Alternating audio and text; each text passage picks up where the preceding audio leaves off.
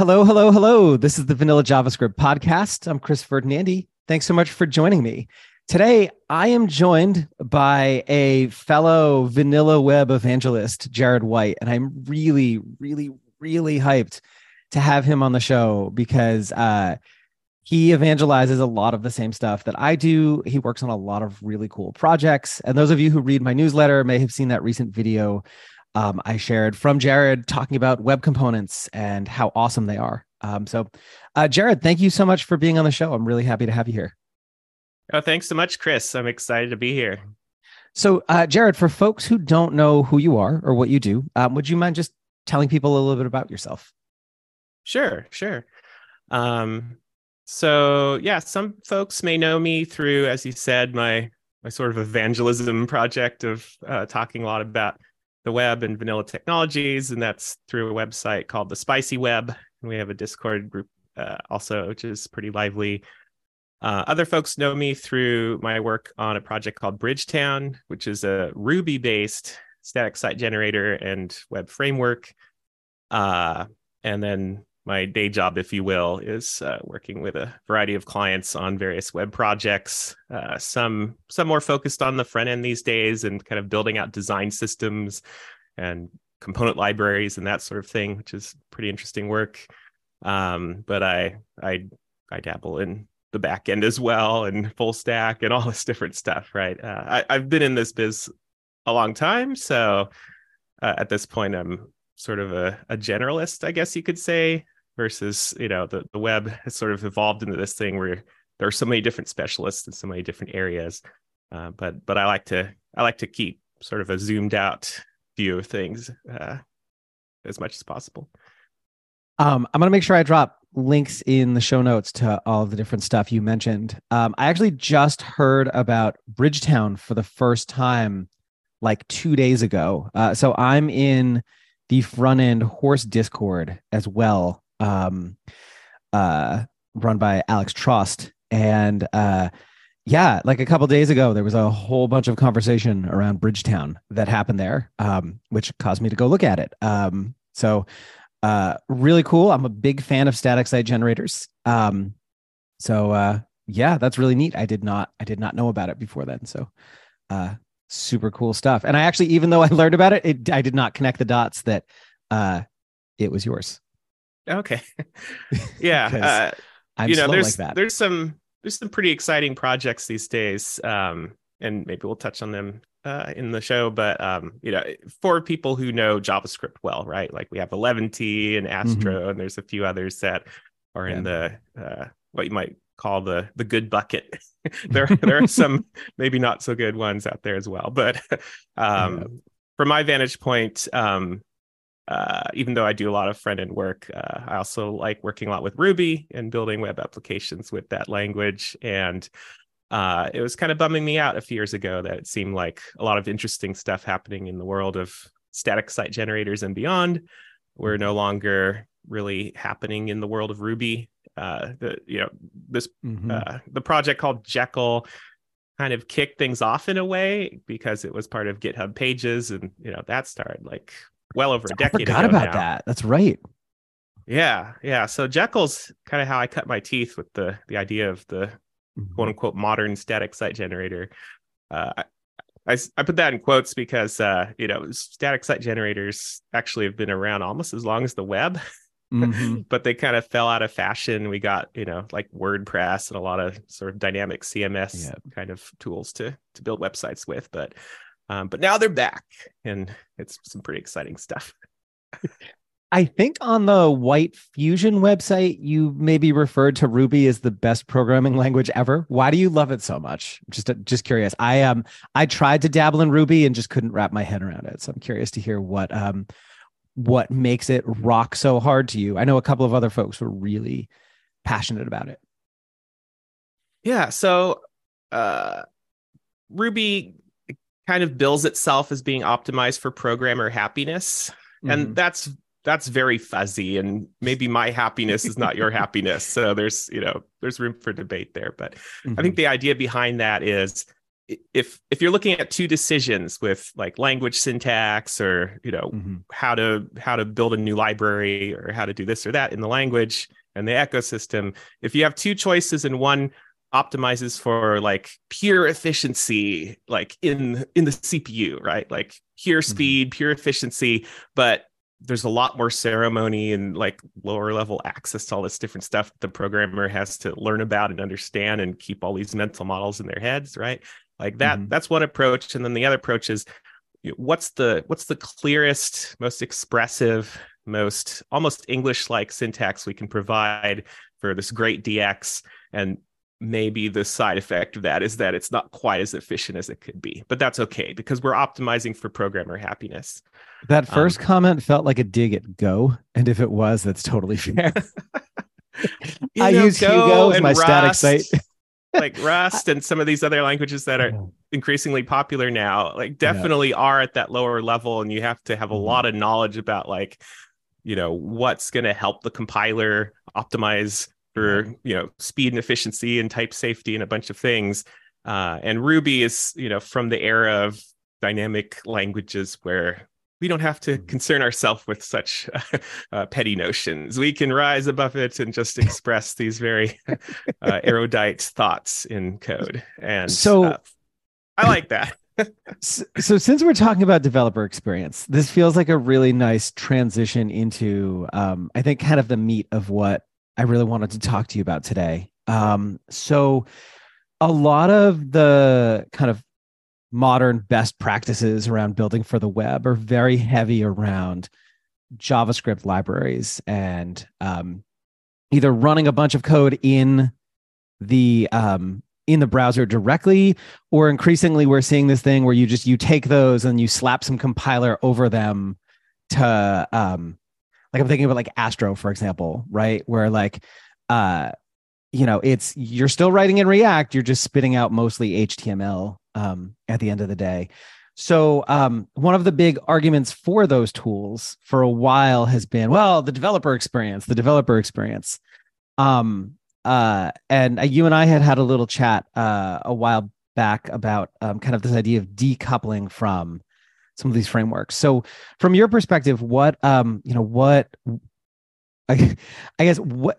is developer experience like the priority? I have a bunch of questions here, I guess. But so how does developer experience fit into the decision tree for the tools you use? When is that a good thing that you should focus on, and when is it problematic? Because I think I talk to a lot of developers who are like, well, React is good because it makes us more efficient as developers. Yeah. So, and I know that's this is definitely a big topic, and I think about it a lot. I think a lot about defaults and how tools can encourage folks towards good defaults or not so good defaults, in my view. So I think it's important to parse this term developer experience. And so there's a couple different ways to look at it. There's the thought that good developer experience is I, as a developer, should just be able to conjure up all the ideas of how I think something should work. And if this framework delivers those ideas to me and I can use it, then great. Like, great developer experience. This makes sense to me. I can use it. The problem there is if those ideas as presented to you and as you start using them are in many ways encouraging a number of bad habits for the actual platform you're writing on. So, we're here to talk about the web. So I'm primarily considering the web here, but these issues can come up as well on, native app platforms. And there's this term that John Gruber came up with a while back for the Mac called Mac-assed Mac apps. And it was sort of this thought that like there are applications that can run on the Mac, and then there are Mac apps, right? And you kind of know them, when you see them, you know them, like they feel idiomatically Mac, and they have certain conventions and certain UI ways that they're constructed and ways they present things to the user that feel like, like Apple could have built this directly, but it's even better than that, right? Like it's even better than Apple's own apps. Right. This is a great Mac app. And I feel like there are certain key indicators of what makes a great web app. Like, this is a great web app. This is a great website. And what makes me sad is I feel like a lot of the popular frameworks and libraries that are in vogue because of DX don't produce good quality websites and web apps in the ways that I care about. So I'm kind of wondering, like, is this DX because folks just like these sorts of tools, or is there a way to have great DX where the experience you have as a developer is steering you towards how to build things that are like idiomatically web and feel like they belong and take advantage of the web and its strengths?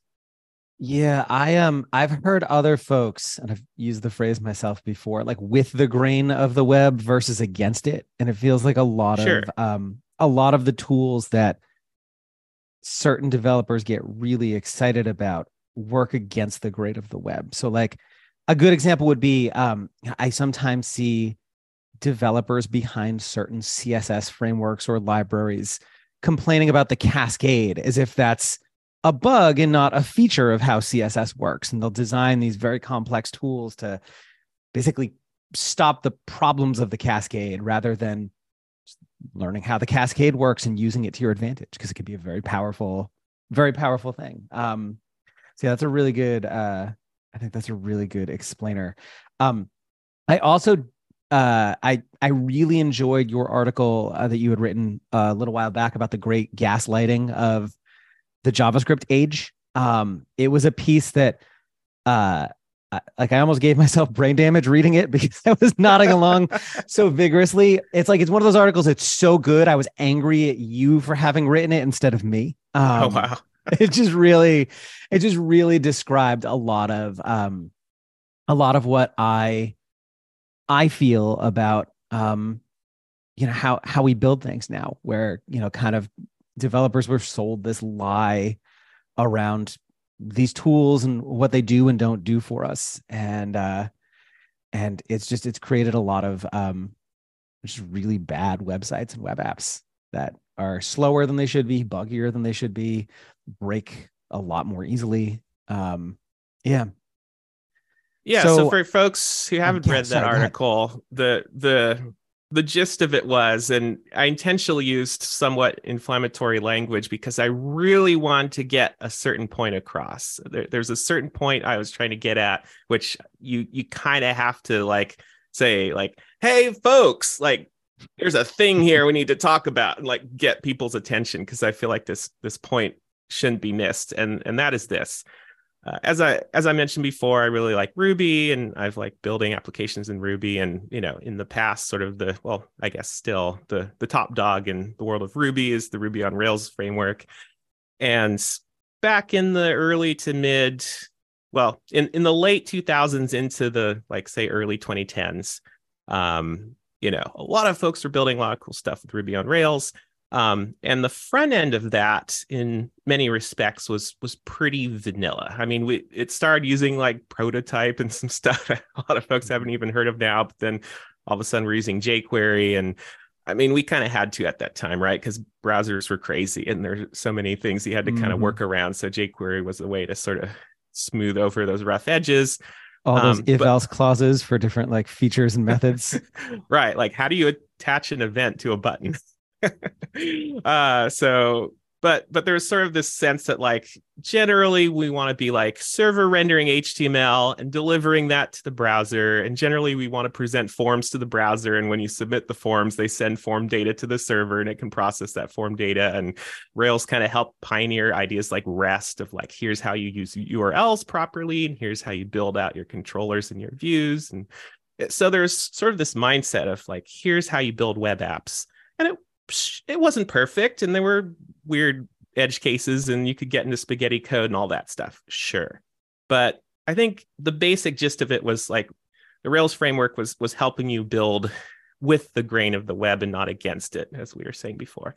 But then, almost on a dime, I feel like the industry was kind of pivoting rapidly to AngularJS. And then after that, it was React. And, we've had some other things come along too. But like, And all of a sudden it's like, no, we're building front ends that are distinct from back ends, and we're sending data over the wire using JSON APIs and bringing JSON back and updating state on the client and re-rendering the HTML from the client and all this different stuff, right? And you'd like go to a website, and if your JavaScript wasn't working perfectly, you'd see blank, just blank. And a lot of folks in my community, using Rails and other tools like that, were saying like, hey, hold on, folks. Whoa there, time out. What happened to progressive enhancement?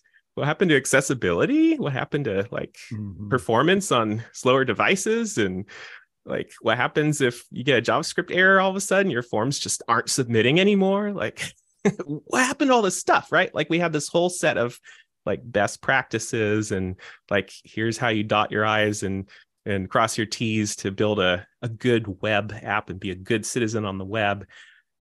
And all this other stuff is coming out that just did not feel like that at all. And so we had to live through this era of the big SPA and all these client-side frameworks, et cetera, et cetera. And then again, all of a sudden, almost on a dime, it feels like the industry that produced the SPA is suddenly like, oh, we need to server render HTML, and we need to support progressive enhancement, and we need to support SEO out of the box, and we need to do all this stuff and accessibility and performance and all this stuff, right? And like, we can help you get to this promised land of here's how you build web apps. And I'm thinking, how can the same sort of industry milieu that produced all the bad stuff suddenly be like, we know how to produce all the good stuff, use our tools? And I'm like, do I deserve an apology here or something? Because this is literally stuff we were saying like a decade ago. I mean, we were saying this stuff a decade ago. And all of a sudden, like, I mean, don't get me wrong, it's great that people are talking about all this stuff. Excuse me. It's great people are talking about all this stuff, but like, can I get at least a little like, whoopsie? Sorry there, folks. We went on a little detour with how web apps get built, but now we're on the path of righteousness once more. I hate the rebrand that happens too. I feel okay making fun of the folks at Basecamp because they're right-wing shitheads, but like the like Hotwire and this idea like HTML over the wire as if it's this novel concept that what if we sent HTML instead of JSON? Oh, wow, you guys are geniuses. I wish I had thought of that. Yeah, I'm with you. So along those lines, what when you look at kind of some of these newer tools like Atomic or I'm sorry, not Atomic, like Astro or Svelte, where the idea is you author your code either sometimes like directly with the same tools you used to before, or in the case of Svelte in a state-based UI-ish way, but you're compiling it into static HTML. Like, how do you feel about that? Is that a good thing, a bad thing? Is that, I think one of the things I wrestle with is that kind of the future of, is that the next big trend in web development, or is this just kind of some little stopgap that gets us to whatever thing is next? I think about, do you remember the transition from jQuery to React? There was this weird in-between thing where people were building all these like micro versions of jQuery, like Umbrella JS and stuff to kind of like bridge the gap. So like, I can't tell if these tools are just like getting us from where we are to what's next, or if they are what's next. Yeah, it certainly feels like there are some areas where there's parallel evolution and kind of convergence on some new paradigms, which, in many respects take some of the good things of the quote unquote old way of doing it, but modernize it and make it good once more. So that's exciting. I don't have a lot of experience specifically with Svelte. Fair. But one thing that does bother me a bit right out of the gate with that, and using SvelteKit as a framework, for example, is you're locking yourself into one single view library instead of conventions, right? Like if you adopt SvelteKit and build a website with it, you're stuck with Svelte. Like if you suddenly need to use Vue or even React or something else on some particular page, like how do you even do that? Whereas a quote unquote meta framework like Astro definitely intrigues me because, out of the box, Astro does provide its own component model, but it's purely like static or server side, if you will, right? It's just a way of like defining essentially an HTML template that can take some data and render out some HTML, and there you go. So it's really just like a nicely evolved take on partials, HTML templates, whatever. So you can use Astro and ship 0 JS to the client and you're fine, right? Mm-hmm. That's its claim to fame. But then you can sort of define like, well, I want an island here. It's this islands architecture idea of like, on this page, I need an island. And in this island, I need a React-based form to do a bunch of React-y stuff for a form. Mm-hmm. Okay, cool. Like if you never go to that page, you never need to load React. This is great, right? Like only going to that page and hydrating that React form, if you will, suddenly you have, the features of that world. Same for Vue, same for other things, even like Lit, which is a library for helping you build web components. You could just load Lit into an island on a certain page and so forth.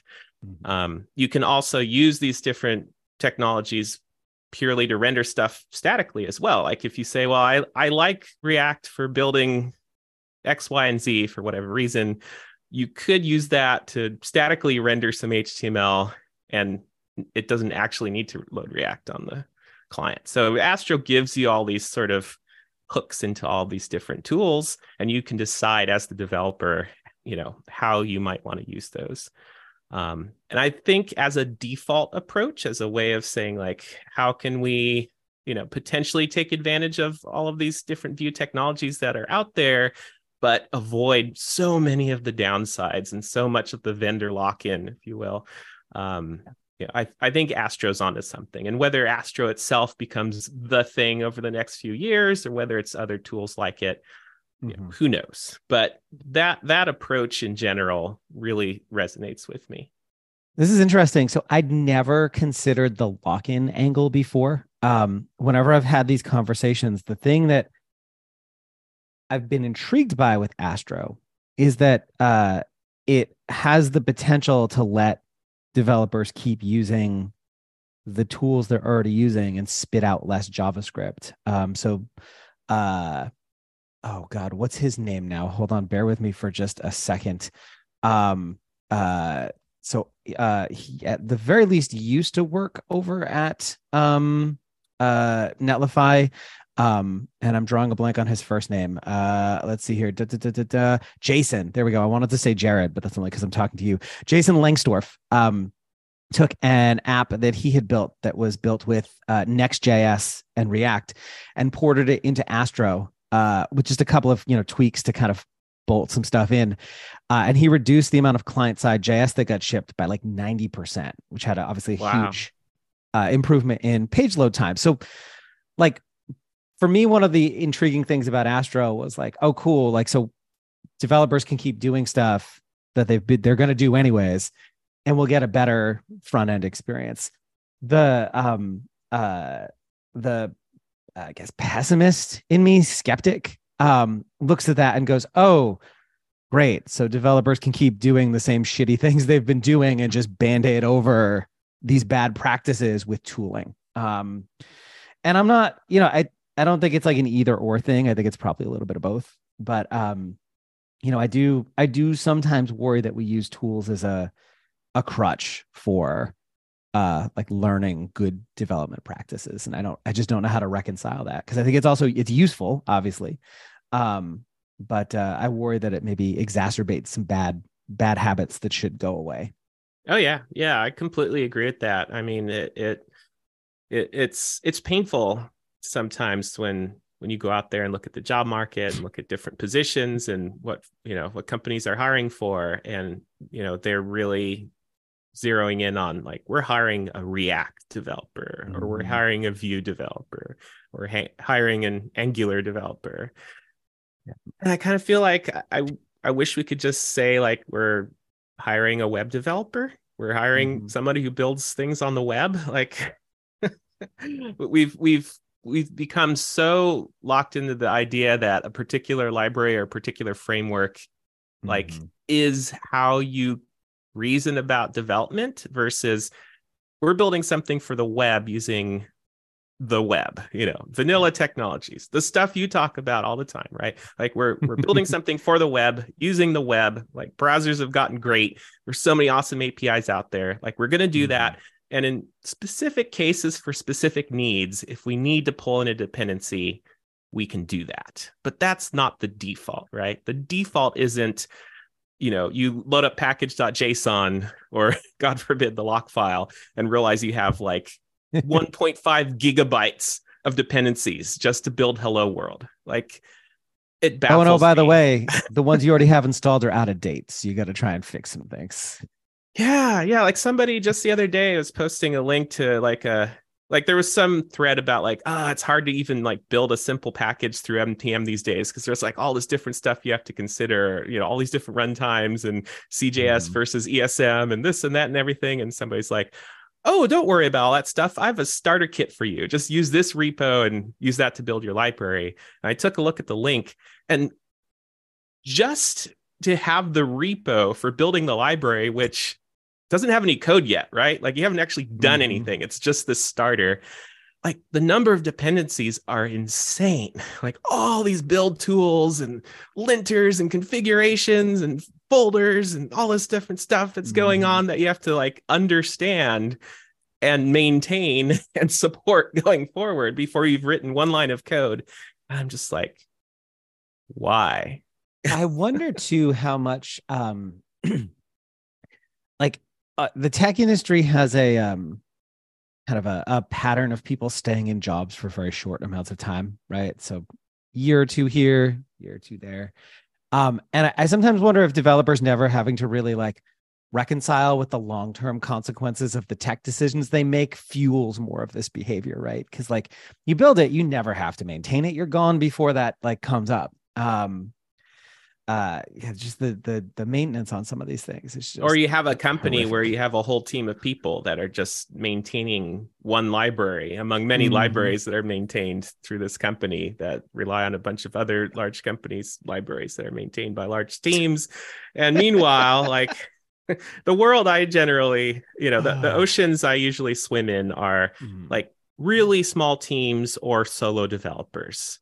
Yeah. And sometimes the organizations, the clients, whatever, of utilizing these projects aren't even themselves technical, right? Like it's not like the tech industry. It's more like somebody's trying to build something for their business, their organization, their industry, and they bring someone like me on to do some of this technical work. So I have to be like really judicial about what I choose to use. Like I have to understand it really well and be confident it's going to be around for a long time and I can maintain it and support it and not all of a sudden one day like run into some crazy upgrade thing and be like, well, I'm going to have to charge you a bucket load of new money to get any of this new stuff to work because like they've pulled the rug out from under me. They've rebuilt the airplane midair. They've done all this stuff, right? And now we have to change everything. Like I just can't go to a client and say that they're going to be like, well, sorry.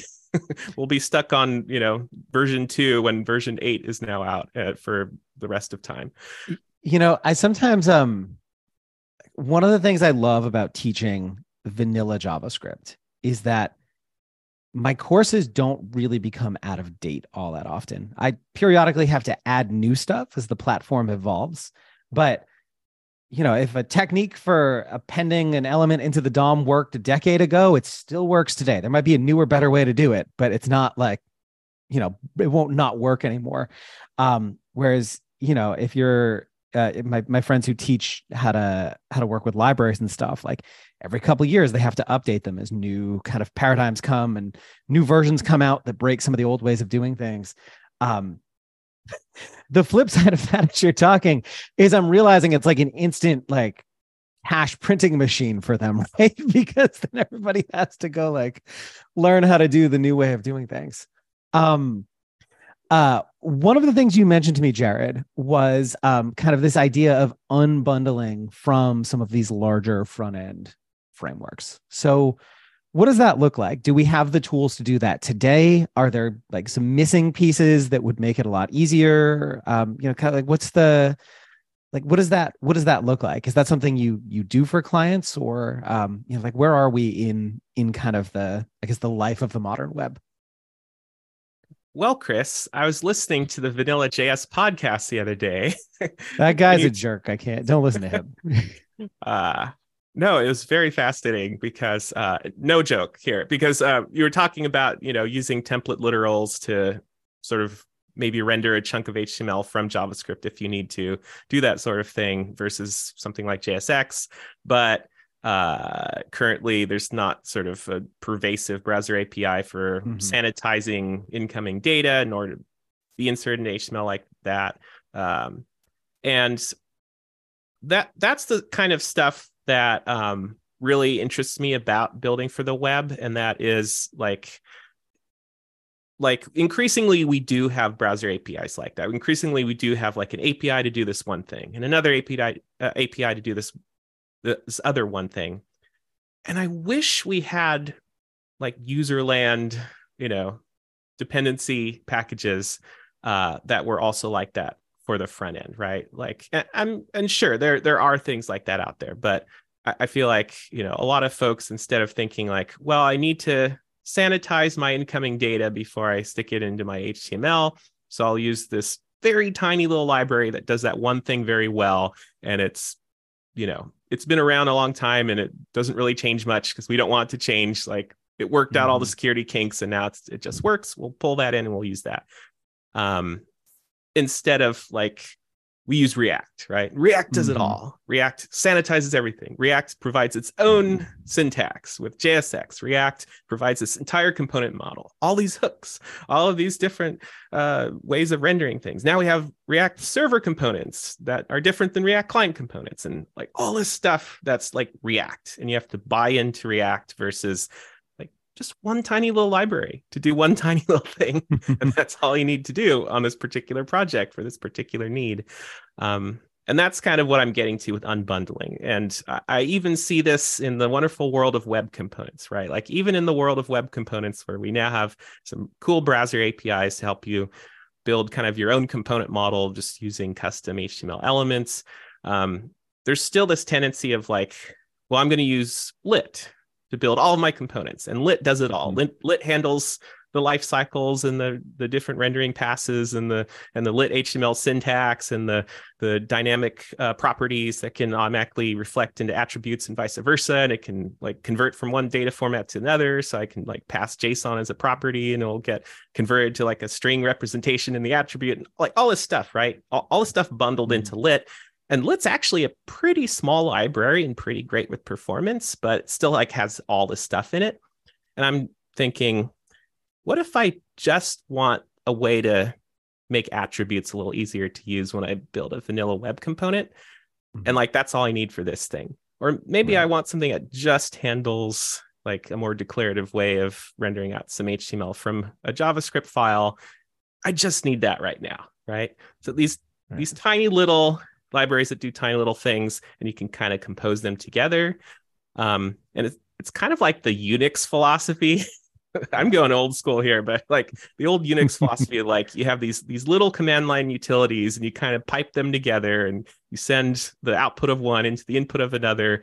And by chaining these little utilities together, you can essentially build like workflows and do all this cool stuff versus like the one true command line app that does it all.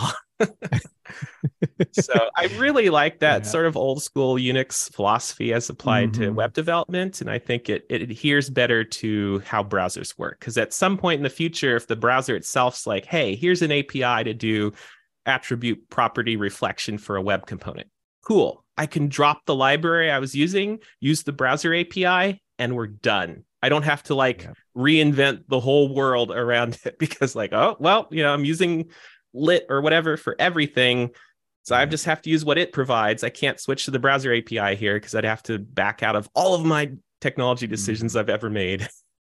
Yeah. I sometimes refer to that as like we as an industry seem to really like Swiss Army knife tools when we really just need like the toothpick, or like the scissors.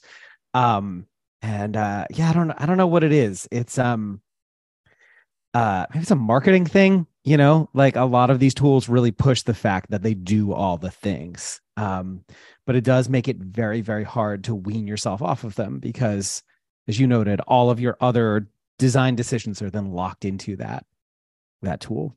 Another one I really, really want, like I want a browser API for diffing HTML strings. Like I really want to be able to say, here's an element, here's a string, make them look the same with as little change as possible. Versus like inner HTML that just completely wipes everything out and starts fresh. That would eliminate about 99% of what I think a lot of people use state-based UI for, which is just simple, simple changes to, I've got this HTML that's tied to this data, and I don't want to wipe out an entire form every time like one little thing changes. That would be cool.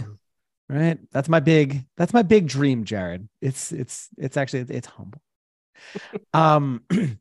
So thinking about kind of decoupling today, are there any particular like tools or libraries or approaches that you think work really, really well? Like if you were starting a greenfield project today, like what are your tools of choice? Like where do you start? And I guess the kind of the caveat here is I always get pushback. Oh, well, that works great if you're like just like a solo developer, but like, if you're working with like a team, that'll never work. So I guess just with that, knowing that there's going to be some people who are like that in mind, like what, usually on Twitter, not so much the podcast, but like what does that look like? Like what, can we do that today? Can we start decoupling from these big libraries or?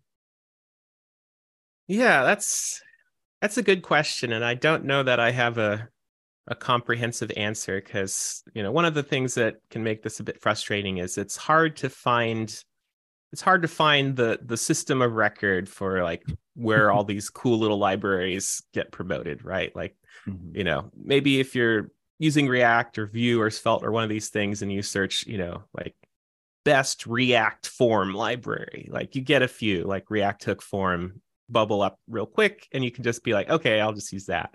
And I've been on a project in the past where that's exactly what happened, right? Whereas if you're searching for like, what are just some ways to help me have a little bit of a nicer experience building out form validation using the browser's native vanilla form validation APIs? Like finding that kind of stuff can be challenging.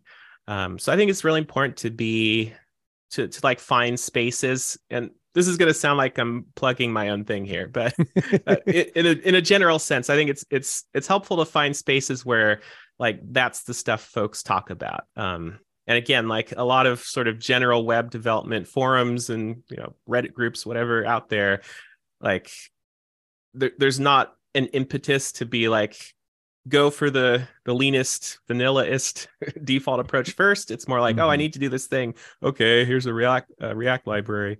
But so you have to like intentionally search out places. So, one of the things I've been trying to do with the Spicy Web Discord, which I help run, is to be a place where folks can ask questions like that and like offer helpful suggestions. And it's sort of understood that like, we're not going to just immediately jump to, oh, have you used Vue for that? Or have you, installed this giant framework that does it all to fix this one problem you're having? So there's a certain element, I guess, of just word of mouth to help folks learn some of this stuff. And then in terms of particular libraries, I'm super enthusiastic about it. I'll throw a couple out there. One is actually mentioned earlier, Hotwire Turbo.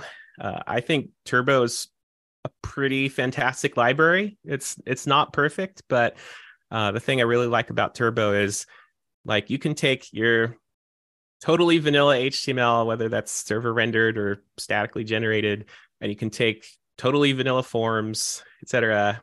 And just by sticking Turbo on the page, it suddenly feels a lot like an SPA in terms of like, if you submit the form, the entire page doesn't just like blow away and an entire new page load. It just kind of just swaps out the HTML it needs to. And you can, have that be for like everything on the page kind of by default, or you can get more targeted of like, when I submit this thing, just send me back a little fragment of HTML and I can just direct where that gets updated on the page. And there's other libraries that do this too, like HTMX and Unpoly. There's like a few out there that do this kind of stuff, which can be interesting to check out. But I'm personally familiar with Turbo and really like how that works. And Turbo Streams also is a pretty cool idea too. And the way that works is they have just like a few little, what are essentially custom elements, like literal Turbo Stream elements that are just kind of like directives, right? It's like for an element that has an ID of foo, here's some HTML with bar in it, update foo, right? and by sending those sort of commands or directives, or I guess they call them actions, by sending those actions over the wire as HTML, you can use like any backend you want, right? Like any backend you could possibly imagine could just generate a few Turbo Stream actions and send them over, and then parts of your page update, right? And it feels magical. It feels like, wait, I don't need a whole SPA, client-side framework, components, all this stuff to do something like that. I can just use this one little library in HTML. So that's a go-to for me for most projects. I mean, like if it's a simple blog or whatever, I might not bother, right? But if it's like a more advanced application, I really take advantage of Turbo. And then the other library I really like is a component library called Shoelace. And Shoelace uses web components under the hood, but you don't really need to know most of those, details. You can just literally say, I just need like a nice looking button. I'll import a button. And it uses a button tag under the hood, but you would just write like SL-button for Shoelace button, and you can just use that on your page. And it comes with cards and dialogues and all these different things.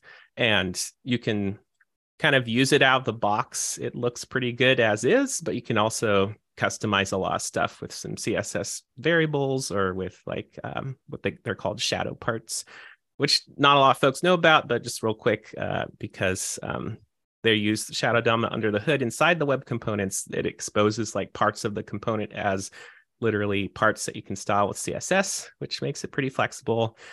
And yeah, I'll reach for Shoelace a lot on different projects when it's just like, oh, I just need like a color picker. And I know, like, again, browsers themselves now offer like native color pickers, but if you need one that's, more fancy and you can like define preset colors to choose from and all this different stuff, like you can just pop a Shoelace color picker in an app and that's it. Like you don't need any other library. You don't need to be using React or Vue or whatever. Like it literally can work anywhere. And I know this to be true because I worked on a project a while back that was like an old Rails app, like built a long, long time ago. And, the Vue layers like pretty crufty and gnarly these days, even for a Rails app. But they need a really nice way to pick some colors for a template that folks can like edit on the site. And it's just like, okay, Shoelace color picker, boom. And it worked. And the colors submit with the rest of the form and you're done. So Shoelace is really cool. Yeah, this looks a lot like if Bootstrap was built with web components. And it's maybe not a fair comparison. I know Bootstrap gets a lot of hate, but this is really cool. It's just got like a bunch of components that are rendered with web components. This is awesome. Yeah. And you can literally just import one at a time. And they even recently added an autoloader. So like you don't even need to import a thing. You can like drop one script tag that pulls from a CDN somewhere in your site. And then anytime you use an SL dash, whatever, whether that's a button or card or color picker or something, it'll just like auto download that and display it. Ooh. Well, that's fancy. Yeah. Oh my gosh. Well, you've just given me something to play with for the afternoon. Thank you. Thank you so much, Jared. Hey, it was really, really great chatting with you. I feel like we could probably go for another like hour or three, just like talking about various things. For folks who want to learn more about you, about your work, the Spicy Web, the Discord, all that, what's the best, where should they go? Drop some links, Jared. Yeah, the website's at is spicyweb.dev. And there's links to the Discord there and a few blog posts. There's more stuff coming up. Like I'm getting a video library set up because I have put some videos out on like YouTube and so forth, but I haven't super done a great job of promoting those. So some websites are incoming. I'm also working on a course about CSS and design systems and a lot of stuff around web components and Shadow DOM and styling around those. So that may be of interest to folks once that's ready to roll. But yeah, otherwise I'm at jaredwhite.com, and you can find me on Mastodon primarily. I'm Jared White at indieweb.social. Nice. Awesome. Well, Jared, thank you so much for coming on. It was really, really great to chat with you today. Awesome. Thanks for having me.